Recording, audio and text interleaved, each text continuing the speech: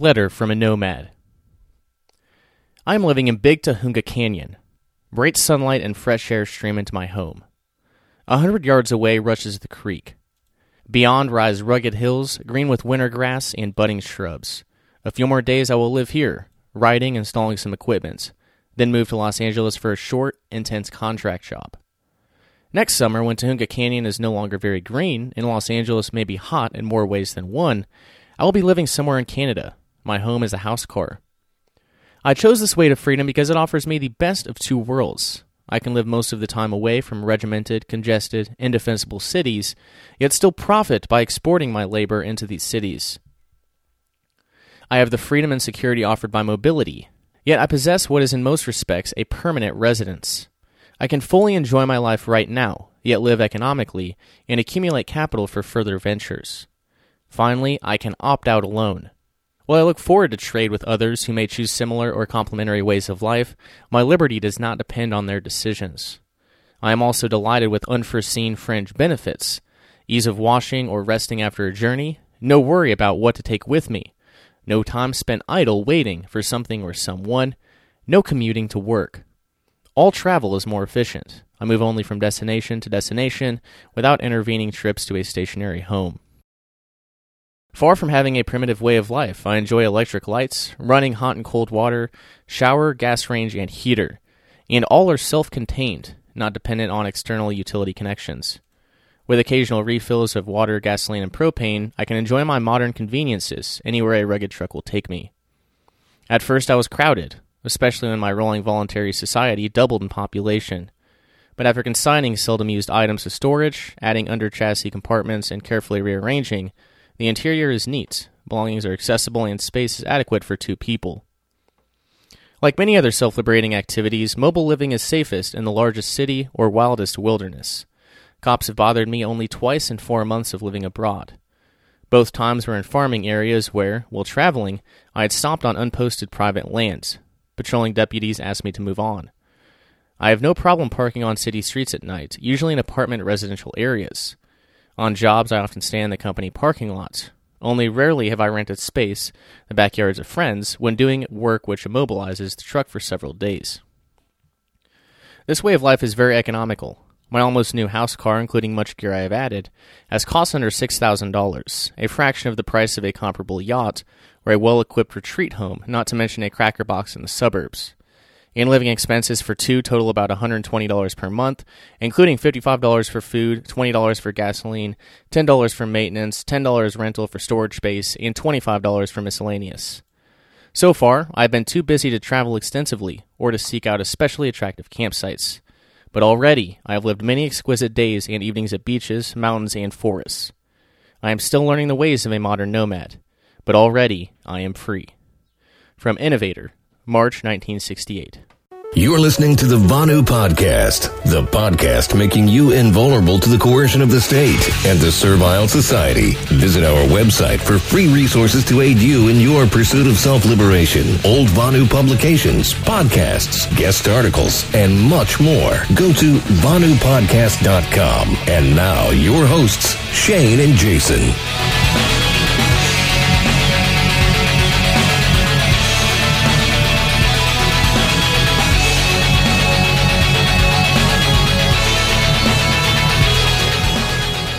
And welcome to the Vonu Podcast, the podcast making you invulnerable to the coercion of the state and the servile society. I'm your host, Shane, coming to you from the Free Republic of Pasnia, the Self-Liberator's Paradise. The website is pasnia.com. Today I'm back with my final guaranteed show with you here on Coast to Coast AM, the final installment of this short mini-series I've entitled Coast to Coast Liberation. In the first episode, I introduced you to the subjects of Vonu and self-liberation more generally, and why liberation from the first realm, the servile society, is so necessary, as if 2020 didn't provide enough glaring examples. In the second installment, you caught some of the audiobook of the must-read Second Realm book on strategy by Smuggler and XYZ. And last week, I shared the most recent episode of the podcast on pursuing Vonu in cities with my pseudonymous guest, Omen. And today, I will release what I am calling the Liberated Lifestyle Chronicles, reports and letters from self-liberators ranging from the 1960s up until, even last year. It should inspire, as well as further demonstrate the efficacy and the freeing nature of these radical Vonu lifestyle changes. But first, please do check out what we're doing here at the Free Republic of Pasnia. In short, I declared my homestead to be an independent country, and over the past year, we've been making steps towards the founding of an intentional community and overarching Second Realm network. And this year we've been focused on food self-sufficiency and beginning the formation of the network. Lots of trying to connect with. I guess you could call it diplomatic relations, Pasnia diplomatic relations. Next year we'll take additional steps towards going off grid, likely in the realm of water and energy. But all that's everything's transitionary right now. Our website, Pasnia.com, goes through all of this in great detail. You can also check out videos of events held here last year, the Pasnia Rebirth of Freedom ceremony. Links to join the Pasnia Committee of Correspondence Telegram channel. You can read and sign our Declaration of Independence, Constitution. We won't accept any social contract nonsense here, so you got to explicitly sign. Of course, you can do this as a pseudonym, and we encourage that. But much more. Again, just visit Pasnia.com to become a stakeholder or to learn more. And again, if any of this terminology is new to you, please visit VonuPodcast.com and start digging in. Our full episode archives is laid out in the episodes tab, or you can start reading and listening to any of the books or zines we've digitized there at the Free Books tab. You can also just search for the Vonu Podcast on your favorite podcatcher. Anyway, let's get on with it. Here are the Liberated Lifestyle Chronicles.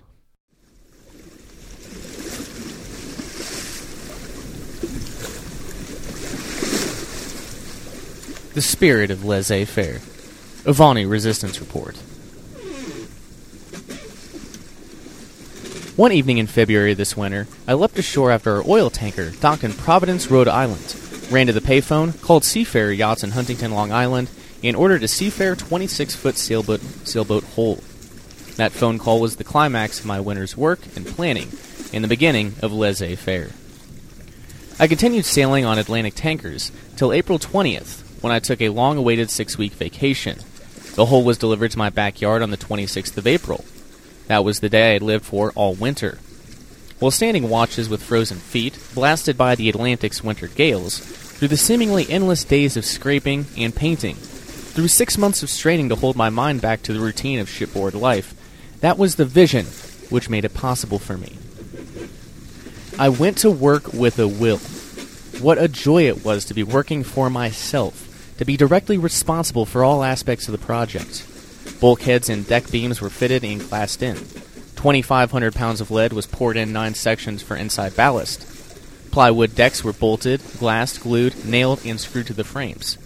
The cabin trunk went on and cabin top beams were fitted. The mast partners of 2 1/4-inch white oak were bolted in with 4 21-inch bolts. A living larch tree was selected and cut for a mast.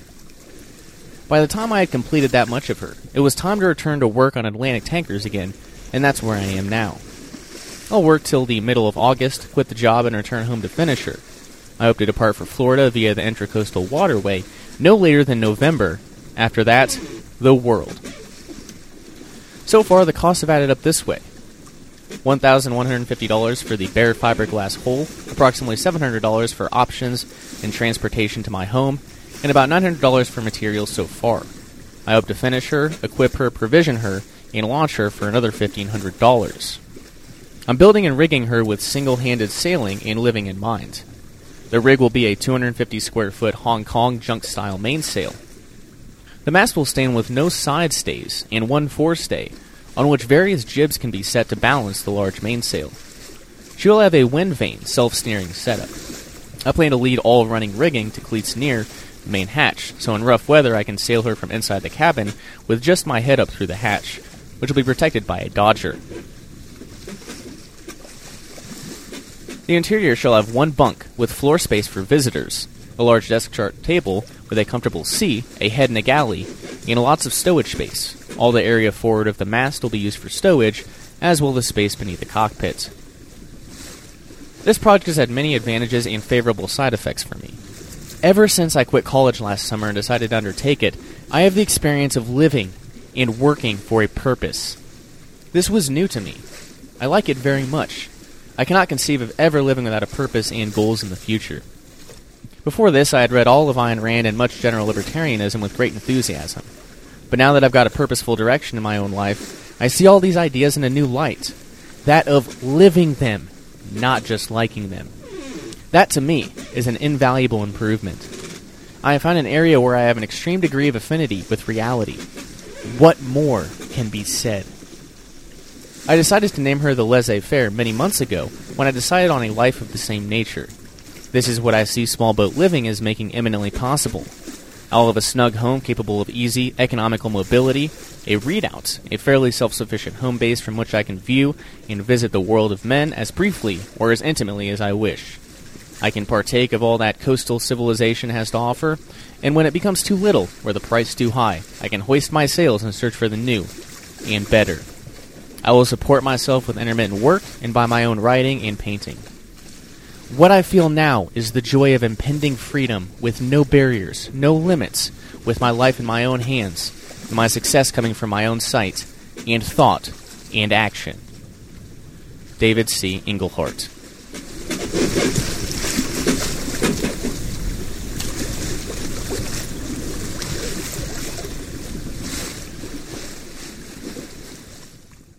Old Mining Towns and Liberation in the Mountains. From Vonu Life No. 1, May 1971. Begin letter. Friends, we've really enjoyed all received issues of PI, Preform Inform. First actual manifest key of hope, reality that's come along in, well, too long a time, since we are on the road. It's been about 2 years. For 6 years previous to coming here, Neil lived pretty much nomadically, and or as divorced from outside society reality as was practical, rarely living in any place for longer than a few months. Since we hail from the east, most of that traveling was in and around New England, but also back and forth to Canada, South America, and points west. Met Lorraine in Vermont, where we led a conventional existence for 6 months to get some money together. Split for California. Bought an old plumber's truck for $275. Built on a camper and took off. After 9 months, ended up in Idaho, really dug it, and because Lorraine stabilized. Had no money, but found this old mining village with many good people and managed to rent a home. An old miner's boarding house, huge and empty, like a dormitory. On credit until we could find a way to bring in some income, which was not to be for about 2 months. Thanks to a lot of wild foods and a lot of dry food laid in California, we made it quite well. Having a kid didn't change much. Everybody helped, gave us diapers, etc. Like it here so much. Country so beautiful, mountains, weather out of sight except long winters we didn't know then. When a house in our little town came available, we took it, super cheap. So that ended our nomadism for a while. Living out here, 12 miles from town, quiet, no hassles. We really dug it. Found that by working just a little, we could go for a few months at a time without working and could just dig on the countryside, etc. Since we were really into good food, we got into ordering food for people and friends and neighbors. Here you can see it coming. We really blew it. A friend, we didn't know him then, he got out of jail. He had a lot of bread and wanted to do something with it. He thought a health food store would be good for the area. He didn't know we were really into it, so we volunteered. He put up the money. We got into it, but just to start off, that was a year ago. We got it together and think that by the end of summer it'll take care of itself and we can drop out and let things happen from there. What we should have done, and are also beginning now to do, with those same friends and neighbors, was to start a direct charge cooperative. This works. Get items needed at wholesale, food, gas, clothes, whatever, sell to members at wholesale, plus shipping and or transportation charges, if any. And if there are any other expenses, these are levied, per month, week, whatever, evenly per member, thus enabling all to get things necessary for living much more economically and with as little hassle with capitalist retailers as is possible. Sun Valley is a super tourist area. Local merchants take great advantage of that at the expense of the local populace. Anyway, soon we'll be able to live in the mountains around here. We'd like to go for as long as possible. Friends have laid a horse on us, and we have a goat. Goats make fantastic pack animals in mountains. Can go anywhere, and will carry Kyler and give milk. We'll also breed with mountain goats. Might be a real good thing. We have friends who live 3.5 miles from here in 2 sheep camps. Have to ski in. It's a good trip. Also, many people live in, some abandoned, some not, cabins, trailers, etc., which are accessible only by skiing in. However, when the snow goes, so does your privacy and easiest mode of transport. But when snow goes, you can move back into mountains. Usual season for mountain travel, late June or July through September and October. This winter was long and heavy, but last year was okay. Entirely possible to live all summer in mountains away from anybody. There are quite a few who spend weeks and months doing so, and occasionally run into each other. Mountains are pretty rugged, though, and running into usual run-of-the-mill camper tourists is pretty rare. Except for the occasional helicopter-dropped camp, you can't win it all. So if we stay here, and we'd like to be here for a year, living free of all society's encumbrances, give up our house, etc., we'll probably do something like that. In summer, the fishing is great. We're presently making all our unpacking gear, etc. We didn't have anything when we came, and are hoping and planning to spend quite a bit of time away from it all.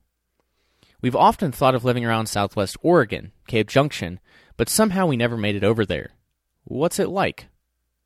Peace. Neil, Lorraine, and Kyler, near Sun Valley, Idaho. Vonu Resistance Report Number 1. Alexandria from Australia, Part 1 of 2. A Self-Liberator's Life at Sea. During the late 80s, I worked as a secretary for the Westpac Bank, and my boyfriend Peter was a part owner of a small business. He used to work in a bank too.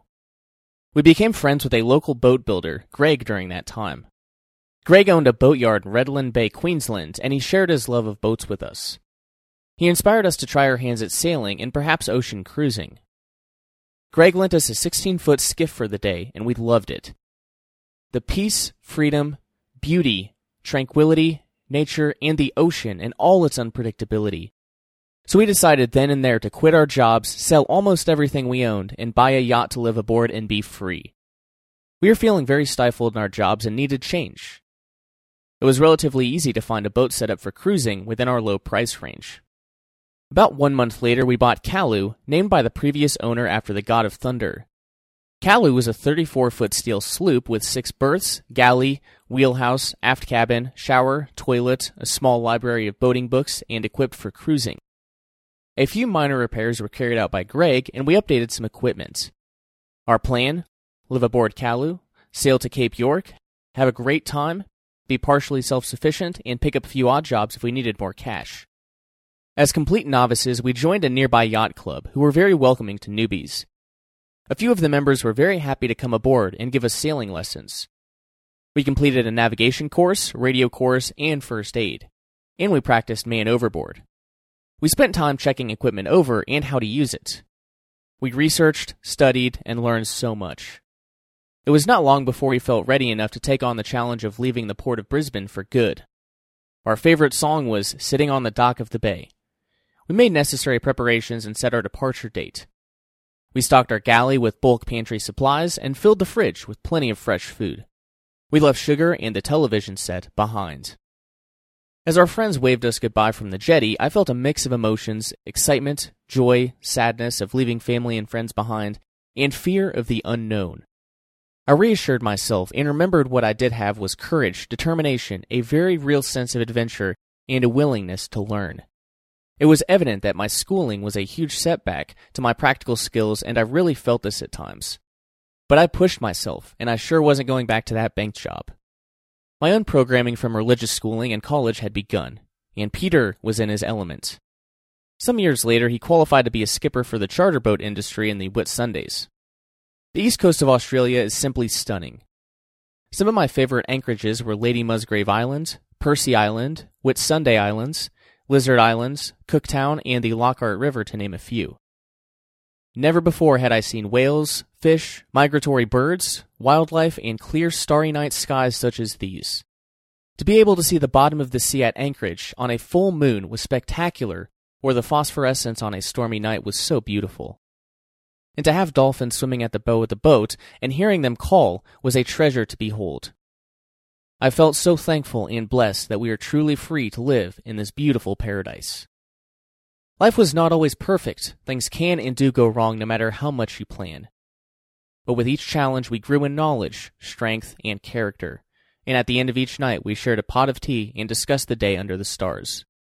We took our time, sometimes staying in a safe anchorage for a day or up to a month. One such place was Hinchinbrook Island, just too beautiful to leave.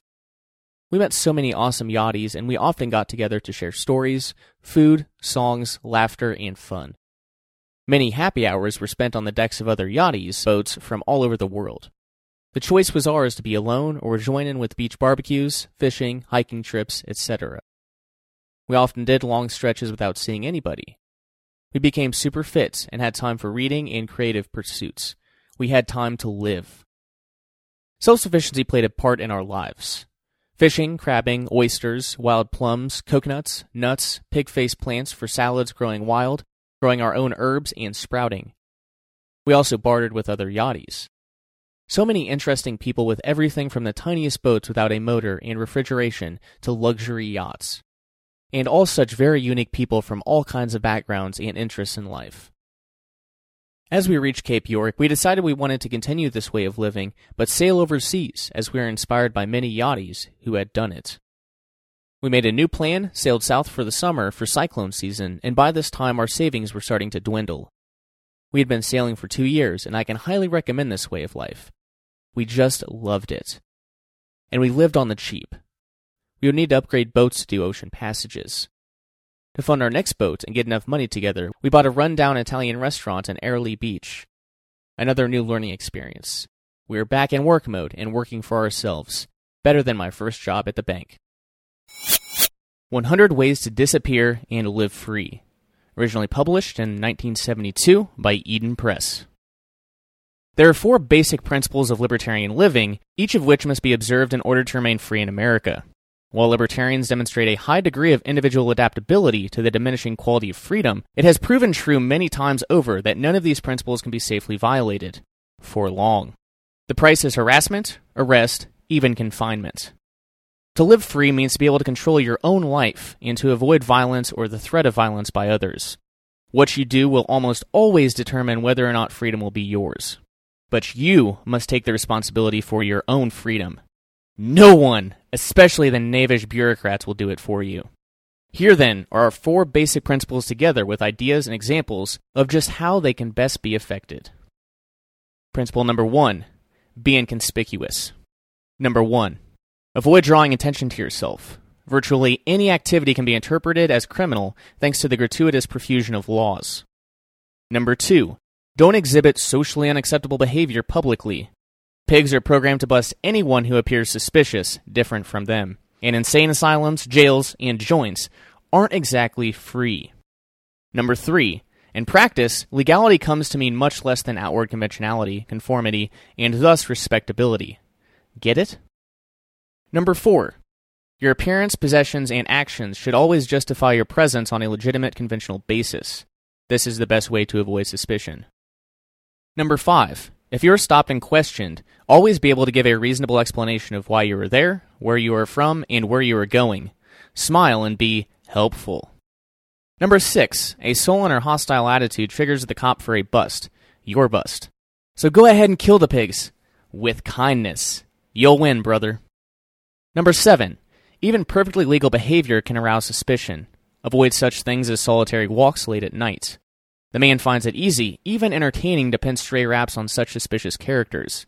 Days and weeks can go by before they decide they've made a mistake. Really.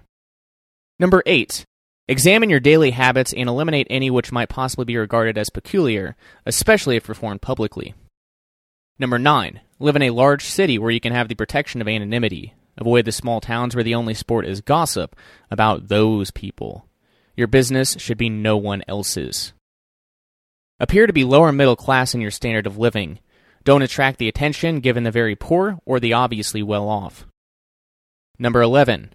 Rent a house or apartment that appears respectable, but no more plush than the average cop can afford. Number 12. If you like to live it up, do it somewhere other than around where you live and work. Mexico and Jamaica are great trips. Number 13. Dress conventionally. Adopt what you perceive as the broad community standard. Don't be black or white, as long as gray has so many shades. Number 14. Be clean and neat, never showy or gaudy. Number 15. Conformity for guys means no beard, long hair, or freaky clothes. Biker threads are out. Number 16. For chicks, no sexy convention-flaunting attire such as miniskirts and see-through blouses without underwear. Pigs love to drool over our liberated sisters, and often do more. Number 17. Have conventional answers to common questions. Where you are from, where you work, where your family lives. Number 18. There's less heat in telling plausible lies than encountering with self-righteous silence. The object is to avoid suspicion, so be a reasonable person. Lying is not illegal unless you're under oath or perpetrating a fraud. What's more, it's perfectly moral to lie to someone who asks about things which are none of his business. He is the one who is acting immorally. Remember this. Number 20. Be outwardly quiet and unobtrusive around home. 21.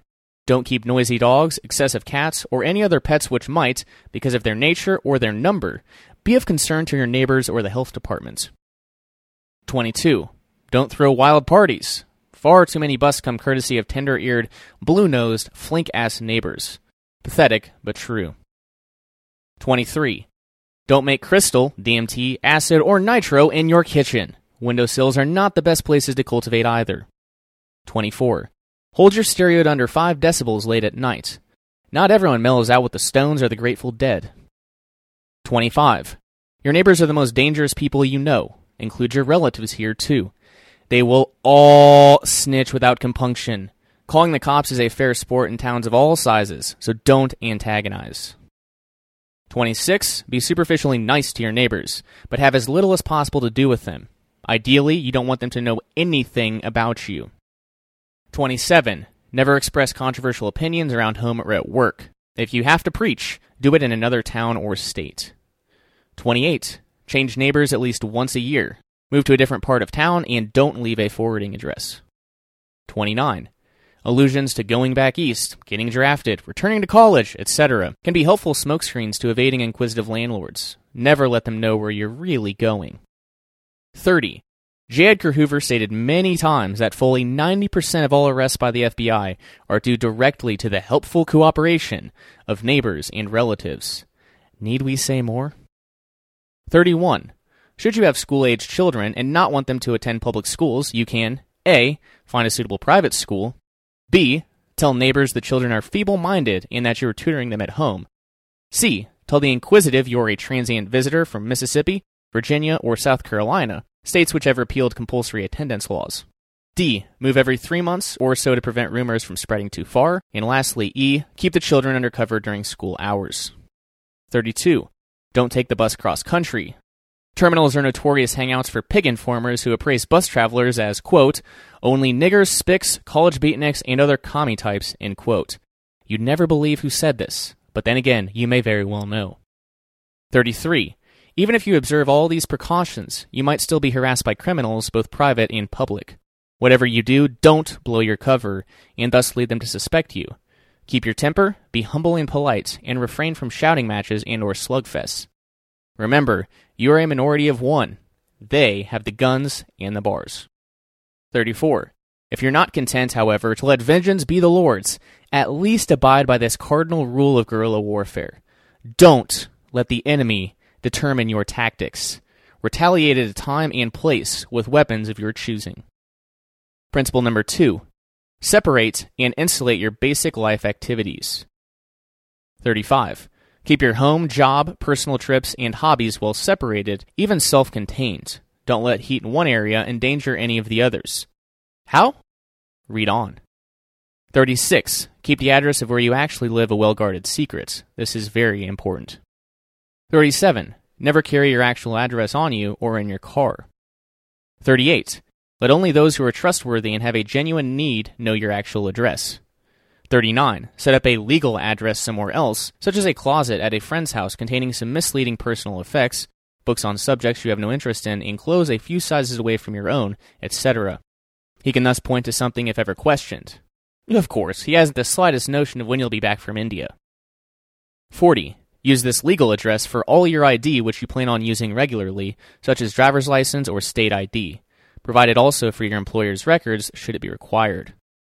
41. If you need a phone, use a phony name. Let only the address to be correct among the facts you are asked to provide. A small cash deposit is a small price for anonymity. 42. Rent your pad under even another name if you wish.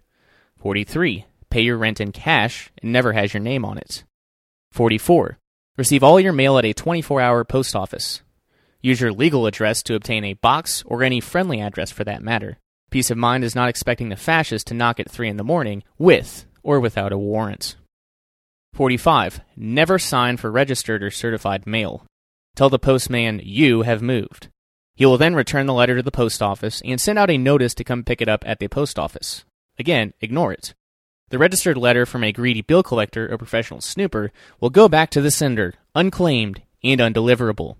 You can't be reached. The snooper won't know your address either. 46. Instead of a post office box, you can employ a mail forwarding service. They will cooperate fully in your efforts to keep a good distance between you and anyone else, whatever your reasons. Most newspapers carry their ads in the personal classifieds. With 2 or more services, you can have your mail routed in and out of the country, each mailing under a different name. Houdini never had it so easy. 47. For people and bill collectors you want to lose, provide a forwarding address out of the country. You can arrange to have letters mailed from foreign countries, stating that you have no intention of ever returning. If they are to creditors, tell them to write you off and save the collection expense. 48. Another ruse for covering tracks is to write deceased on the face of any incoming mail. Drop unopened into public boxes. 49. Any activity which might attract unfavorable attention, such as writing, nude photography, erotic sculpture, etc., should be done under a nom de plume. Provide a separate address for any such names. Post office boxes are fine. 50. Avoid being fingerprinted. Don't apply for civil service jobs. The FBI would like to have everyone fingerprinted so they can control individual lives. Truly the mark of the beast when you think about it. 51. Stay out of the armed forces. Here, again, fingerprinting labels you forever with the only method of positive identification. 52. Don't apply for security clearances or seek employment in firms which routinely fingerprint. 53. Don't take part in mass demonstrations or dissident activities which might lead to arrests. Fingerprinting would surely follow. 54. The thumbprint requested but not required by California for its driver's license does not go to the FBI. It is used only in cases of suspected identity. Decline to give your print, however, on the grounds that it violates your basic religious beliefs or that it's part of the international communist conspiracy. Look at the bureaucrats straight in the eyes with this one, after a quick paranoid glance over your left shoulder. 55. Keep your name out of public records such as business licenses, permits, tax accounts. Operate under another name or use another person as a front. 56. Always subscribe to magazines and newspapers under a phony name. Pay with money orders. 57. Likewise, always order merchandise by mail under an alias. Just good form, folks. 58. Never order utility services in your real name. Utility companies are the first watering hole for skip tracers. 59. Own real estate under either a cooperative relative's name or a fictitious one. 60. If you have to vote, use your legal address. Just make sure you don't live there. 61. Vehicle registrations, like real estate, are much safer in another name. No heat here so long as the taxes and fees are paid. 62. Try to do without a checking or savings account unless it's set up under a solid alias. This means obtaining a legitimate social security number, and unless you know what you're doing, you are inviting a lot of heat. By far the best methods for creating legal ID are all outlined in careful detail in the paper trip from Eden Press, $5.95 by mail. With this kind of ID, you can do anything you like under your new name, which you might find difficult or impossible under your old name. A worthy investment indeed. Principle number 3. Respect the anonymity of other libertarians. 63. Protect the names, addresses, and telephone numbers of fellow libertarians. Use a code of your own making to disguise the actual names and numbers. Keep in a safe place. Try to avoid carrying this coded address book with you. Pigs always flash on such items, and so-called rings are busted this way. A smart thing to do would be to carry a dummy book of names and numbers selected at random from the phone book. 65. This practice protects you too, inasmuch as suspicion is cast on you should some of your friends be busted and their names appear in your book. 66.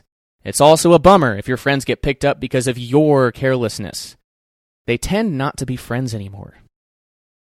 67. Don't engage in illegal activity on other people's property without their express consent. Save the grass and skin scenes for your own home orgy. 68. Don't ask questions which intrude on the privacy of others. Ask general questions, not specific. One might not want you to know where he works, but wouldn't mind telling you his occupation. 69. Adopt the attitude that personal information such as your school background, national origin, interests, politics, family income, etc., are no one's business but your own. And stick to it. Snooping will thereby become so difficult that suspicion will be cast on the snooper rather than on you. 70. When faced with such an inquisitive person, have prepared a set of standard answers which you can deliver without discomfort or concern.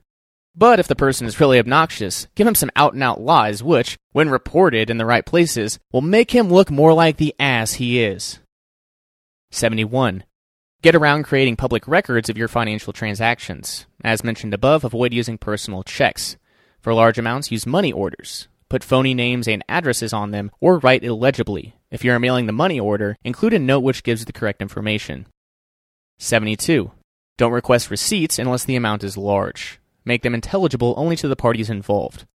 Remember, cash still has no names on it, which is why Big Brother can hardly wait for the day of the cashless society. Caution. Most banks have well-established policies for recording serial numbers of large denomination bills whenever they are deposited or withdrawn in large amounts. 73. Payment of taxes of all kinds should be largely a matter of personal convictions. The debate among libertarians alone is endless, so only a few generally observed practices will be mentioned here. 74. The basic rule in which even the IRS concurs is pay only what you are liable for. This means taking advantage of any and all loopholes to the fullest with the ultimate aim of paying no tax whatsoever. Remember too, however, that several federal joints have rather distinguished populations of tax-evading accountants, attorneys, businessmen, and politicians. If avoiding personal income tax is your goal, both state and federal, by all means, study well or seek competent advice. 75.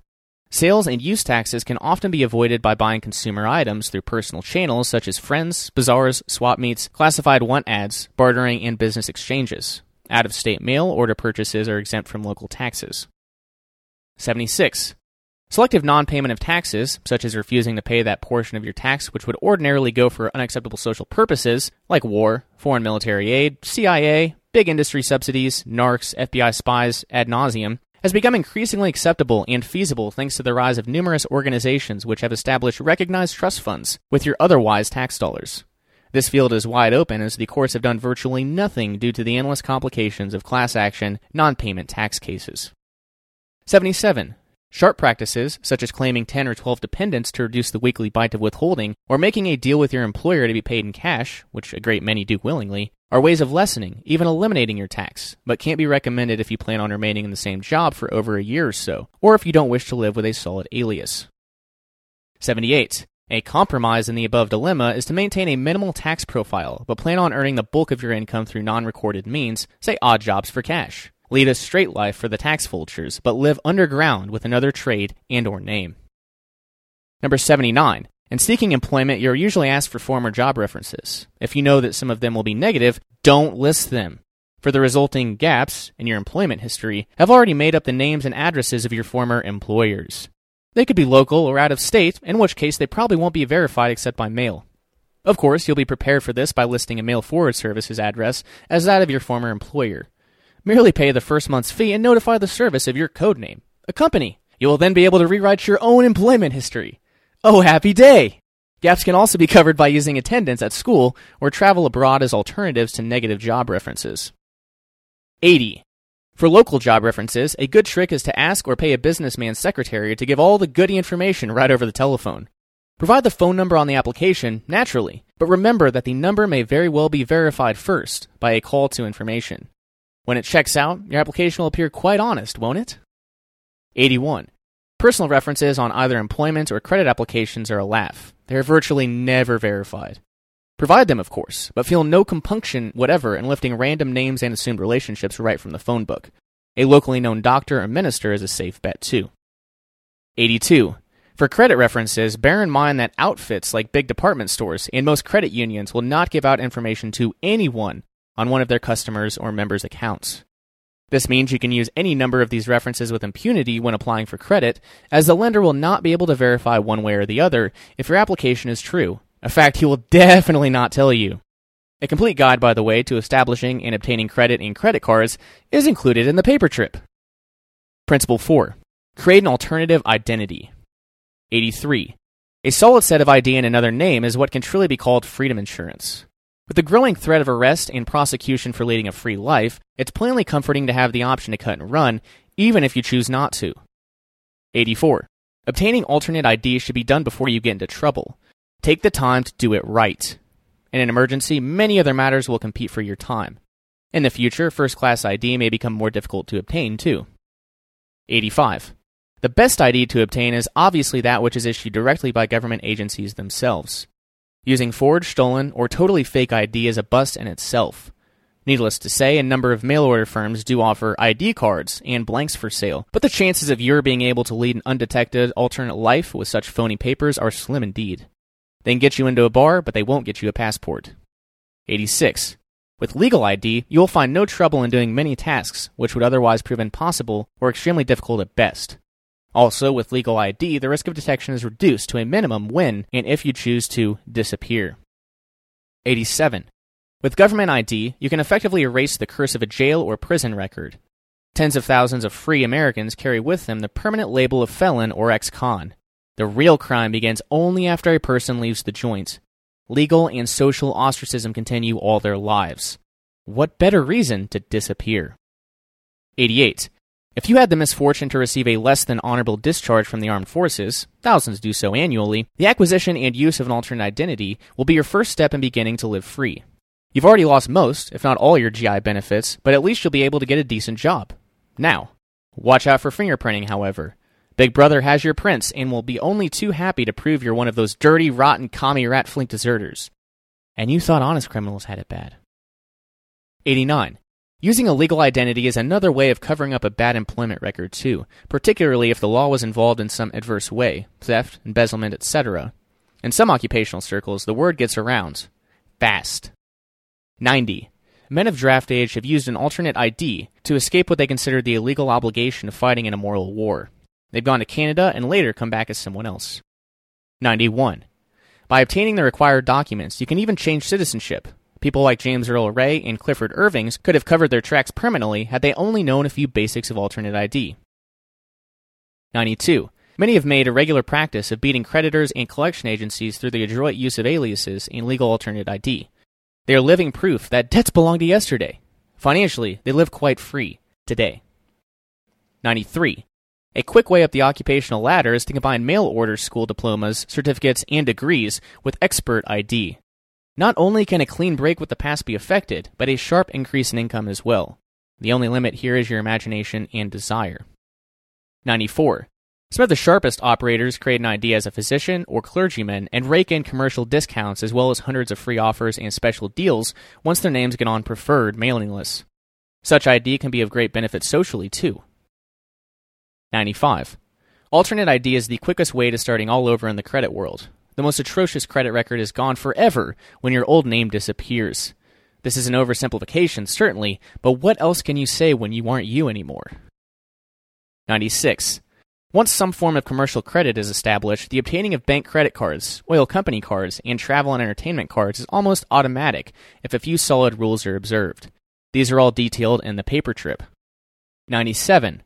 Related to alternate ID are the uses of handwriting, physical disguises, and cosmetology as they underline and support the believability of a new person. The paper trip covers all these subjects as well.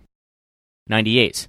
The ultimate technique and the most basic necessity for initiating the creation of legal alternate identity is obtaining a very special type of birth certificate directly from the government itself. Until now, only the cleverest of international espionage agents have known and used this method, but now the details are analyzed in full in the paper trip. This method so far surpasses any other in effectiveness, as to make anything less an absolute waste of time, to say nothing of your peace of mind. 99. From this unique method flow all the beauties of obtaining any other ID you need directly from the government, too. Paper Trip spells out a step-by-step sequence for acquiring a complete package of freedom-giving alternate ID, from driver's licenses to passports. Whatever you need, it's there, completely described and explained. 100. Finally, to assure your successful disappearance and continued ability to live free, you owe it to yourself to purchase the Paper Trip. While this has been but a brief attempt to introduce you to the concept of living free, Paper Trip is a master guide and unequaled source of underground information for actually doing so. Do it today. Now. You've just heard 100 Ways to Disappear and Live Free, originally published in Eden Press in 1972. Winter in the Woods by W.J.P. Originally published in Vonu Life, March 1973. My love for the Vonu way of life has its origins back in Boy Scouts. I was very lucky in having a unit with leaders that were as much stoked on getting out in the wilderness as they were on the usual merit badge competition crap. I never liked the hiking, but getting there made it all worth it. Most of my education came on those hikes and with friends later as we continued the tradition. As so many have found, you can't live a city life or even a farm life and then suddenly decide to go Vonuing immediately. Lessons must be lived and learned. It took me a year in Vietnam to learn the value of my legs. The summer after I got out, I got together with an old friend and a couple we knew, and we set up a small camp near Butte Meadows, about 40 miles from Chico, California, on land owned by Diamond International, a lumber company. We spent several weekends scouting out a spot that would, 1, supply running water nearby, 2, be open enough to let the sun in but be forested all around, and 3, be as isolated as possible from the dirt roads nearby. We settled on a tiny meadow near a creek, accessible to the truck and VW we would use to bring in supplies, and yet far enough from the dirt roads to allow fair security from detection. We built a sweat lodge out of willows covered with a tarp and dirt, and even dammed up part of the creek to swim in. We ate mostly government food commodities, and had a small wood stove to cook in. We drank fresh creek water. There was nothing between us and these several feeder springs but a few miles of 20-year-ago logged forest and unraped meadows, as we soon learned on extended walks. After 2 months, we were discovered. It seems that Diamond International employs a duffer to patrol their land in a Toyota Jeep and run off any intruders. He said he had been by many times, but this time, soon after a shower, he noticed tire tracks leaving the main dirt road and decided to follow them. He couldn't believe his eyes, said it was the cleanest camp he'd ever seen, said he'd like to let us stay, but that he couldn't because of his job, gave us a few days to be gone. I got permission to live on private land near there, and we put up a small shack out of lumber we scrounged from old deserted cabins in the area. Most of the wood was sawmill oak, which had been cut right in that area over 50 years ago. We roofed it with old corrugated tin found also on old shacks. The next summer, after a city winter, I spent at the shack. People would come up and visit, sometimes for days, and I did a lot of walking and reading and looking at stars and thinking. The hunters came without warning and scared the piss out of me at first, but soon I realized that the deer and I stood a better chance with them than the bobcats, mountain lions, etc., so I just sat in my shack and waited for them to get it out of their systems for one more year. After the second weekend of the last season, I heard nary a shot. I spent the last winter there, doing a bit of reading and writing and a lot of wood chopping. This was when I learned of the growing sport of snowmobiling. They never came up to my place, but the noise could be heard for over a mile. It was disturbing at first, but it soon got to be a trip to sit outside and watch them zoom along, staying mostly on the roads, making all kinds of powerful sounds, going nowhere, just going asserting their existence. They only came on the sunny weekends and once at a time that must have been semester break for the college town in Chico. I never bothered them and they never really bothered me. We were just finding different answers to the same questions. We all have such a fear of spending time alone and especially away from where we can get help fast. I tried not to scare myself and knew that if I could just get up there, snowed in with the essentials, that I would make it. What really did it was that, because of my experiences in Nam, I was no longer afraid to die or afraid to let go of the known. Surely I did not want to die. I did all the research I could to make me more prepared for the winter, but I was not caught up with fear like some of my friends. When they heard what I was planning, all they could say was, what if this and what if that? They couldn't see that maybe a special experience is worth the uncertainty it entails. I got my water from the creek, my wood from down timber, and my light from kerosene lamps. I ground my flour on a Corona mill. I had 2 squirrels, a gopher, a few mice, 3 raccoons, and several coyotes for neighbors. I found I didn't need shit food and sugar and movies and TV and cars and steaks and new clothes and lots of money and a successful career and weekly sex and grass and booze and mescaline and acid and flush toilets and electricity and hot showers after all. But if I hadn't had them, I probably wouldn't know that I didn't need them. It was a short, warm winter, only lasting a little over 3 months at 4,000 feet, and it was a glorious spring. I saw so much more of life because I was really looking now and not blindly caught up in keeping busy. I got an unskilled job pretty easily and worked this summer, getting my overdue dental work done. I had cracked 2 teeth eating raw wheat kernels, but had only 3 small cavities, and preparing for this winter. I had permission to keep an eye on a Boy Scout camp near my shack. The lodge was broken into and ransacked last winter by snowmobilers, I presume. My main staples will be wheat and brown rice with some dried vegetables, flavored soy protein, and a little meat as supplements. I got along nicely with very little meat in the last 2 years and plan to continue. Here, as anywhere, you have to get out and scout around and do what you have to do in order to find out what it is you really want to do. Peace to you and yours. Hi to Rayo and Dr. G. Until next spring, WJP. Letter from Rayo, February 1970. Lumping in self-liberation with retreating seems to be a common error, caused no doubt by superficial similarities of techniques. While I hold that a fully liberated lifestyle must be able to cope with any likely emergency situation, and that a disaster of one kind or another is very probable sometime within the next 30 years, I don't think that the primary objective of present living is to prepare for a disaster. For more on this, see L. Ray's remarks in Autumn 69 Innovator. Most important, I reject the present and future dichotomy of retreatists, that they will continue servile living until conditions get much worse, and then, presumably, move permanently to their log cabin and watch society obligingly collapse, on schedule. I have never maintained that motorized nomadism is a panacea.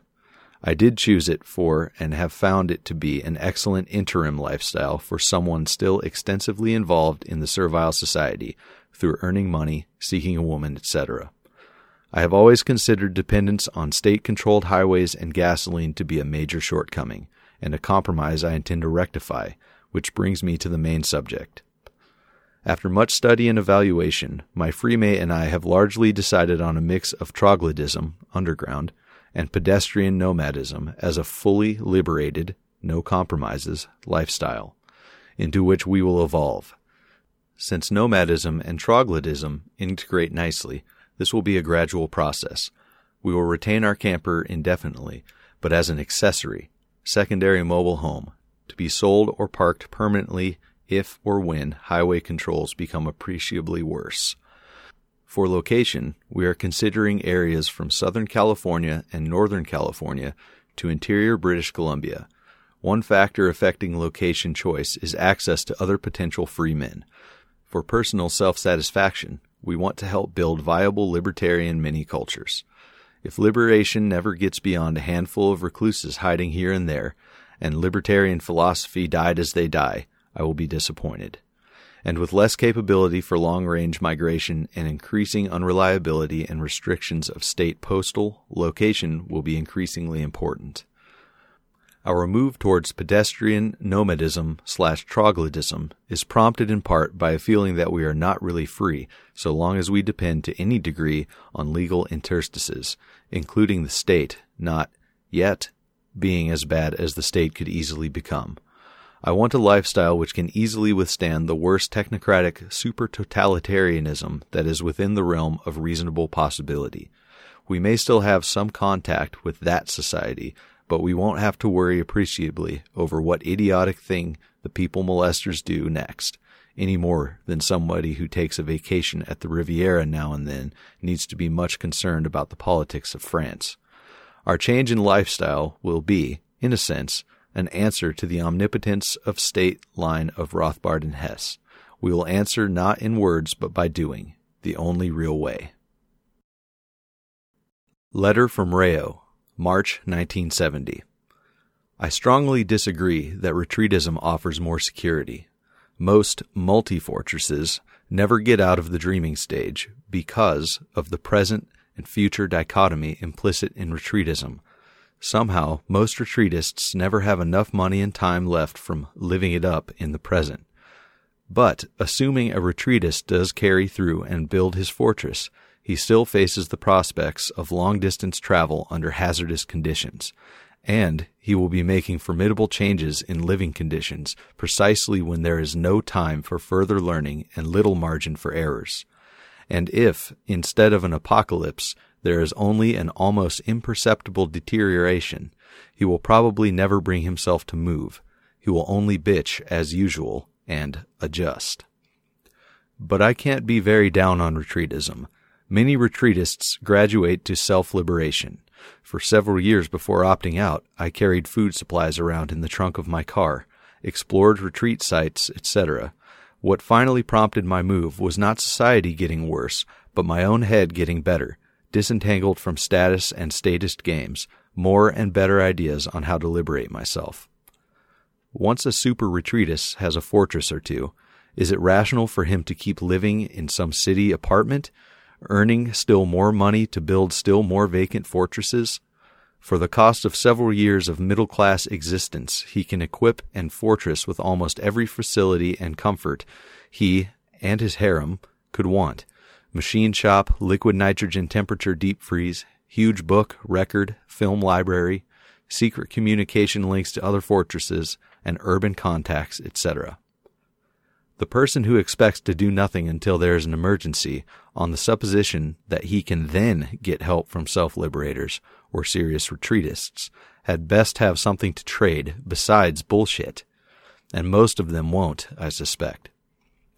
We spend less time, and most equivalent, on repetitive and uninteresting biological requirements, obtaining, preparing food and shelter, etc., than do conventional dwellers. More time on certain tasks, but less overall. But genuine biological necessities don't consume much time anyhow. The big drains in the servile society are the status games, biological luxuries which become psychological and often political necessities. Even most traditional primitive people spend more time on status games than biological necessities, often with fatal results. Well, it might seem that one could live conventionally and yet avoid status games. This is seldom possible. The games are too interwoven with conventional society. Even if one is not incarcerated for peculiar behavior or fired from job after job for antisocial attitudes, he incurs crushing psychological burdens, spending most of his life in contact with people and media hostile to his values. A degree of physical separation seems to be essential for liberation, as well as for long-term mental health. Certainly, it may be wise to play sheep on occasion, but those not of sheep mentality will be freer, happier, healthier, in a lifestyle where such occasions are few and far between. All right, and there you have it, the Liberated Lifestyle Chronicles. I do hope you've enjoyed these special episodes here on Coast to Coast AM, and I do invite you to join us on a more permanent basis over at VonuPodcast.com. That is the home for everything Vonu and everything self-liberation. Again, VonuPodcast.com. And as I said earlier on, you can also just search for the Vonu Podcast on your favorite podcatcher. Thanks so much for your time. I wish you all a wonderful year of liberation, despite the nonsense and insanity transpiring in the servile society. Always remember, Vonu is yours for the making, and the second realm is yours for the building. Cheers. Vonu means relative physical invulnerability to coercion. Vonu is a contraction of voluntary and not vulnerable. Vonu is somewhat like freedom or security, but those words mean many different things to different people. Rather than argue about what those words ought to mean, I speak of Vonu. Coercion includes murder, mayhem, slavery, robbery, rape, extortion, pollution, any physical interference with peaceful activities of another, whether by individuals or organizations. Coercion, especially institutionalized forms such as war, regimentations, and taxes, is one of the major problems of mankind. Practically all past attempts at solution have been top-down efforts to change society as a whole. Since the days of Babylon, there have been countless attempts to reform governments, take over governments, destroy governments, and manipulate public opinion. At most, such efforts bring temporary relief. Usually they have little effect. Often, they make matters worse. Vonu life represents a different approach to the problem. Vonu life does not waste space scolding government officials or proclaiming how society ought to be. Vonu life speaks to you as an individual or small group and suggests ways you can avoid exploiting and being exploited. As you reduce the vulnerability, not only do you help yourself, indirectly you also help others by decreasing support of criminal institutions. Vonu is not necessarily only a few. Vonu will expand as there are more people willing to do. A Vonuan is a person who has achieved relative invulnerability to coercion. There are many kinds. Some live in the wilderness, where outsiders rarely go. Others live under the earth. Others move from place to place, living in vans, campers, buses, boats, or tents. Some have been Vonu for ages, people such as gypsies, mountain men, hobos, Seminoles. Others are recent refugees from the dying cities. This issue describes some of the equipment and techniques used. In future issues, I hope you'll add your knowledge to what is in here. Vonu life. How to live and let live. out of sight and minds of those unwilling to let live by people who are doing it. To order your paperback copy today, just visit libertyunderattack.com/Vonu Life. Again, libertyunderattack.com/Vonu Life. Or to download this publication for free, visit vonupodcast.com/VL.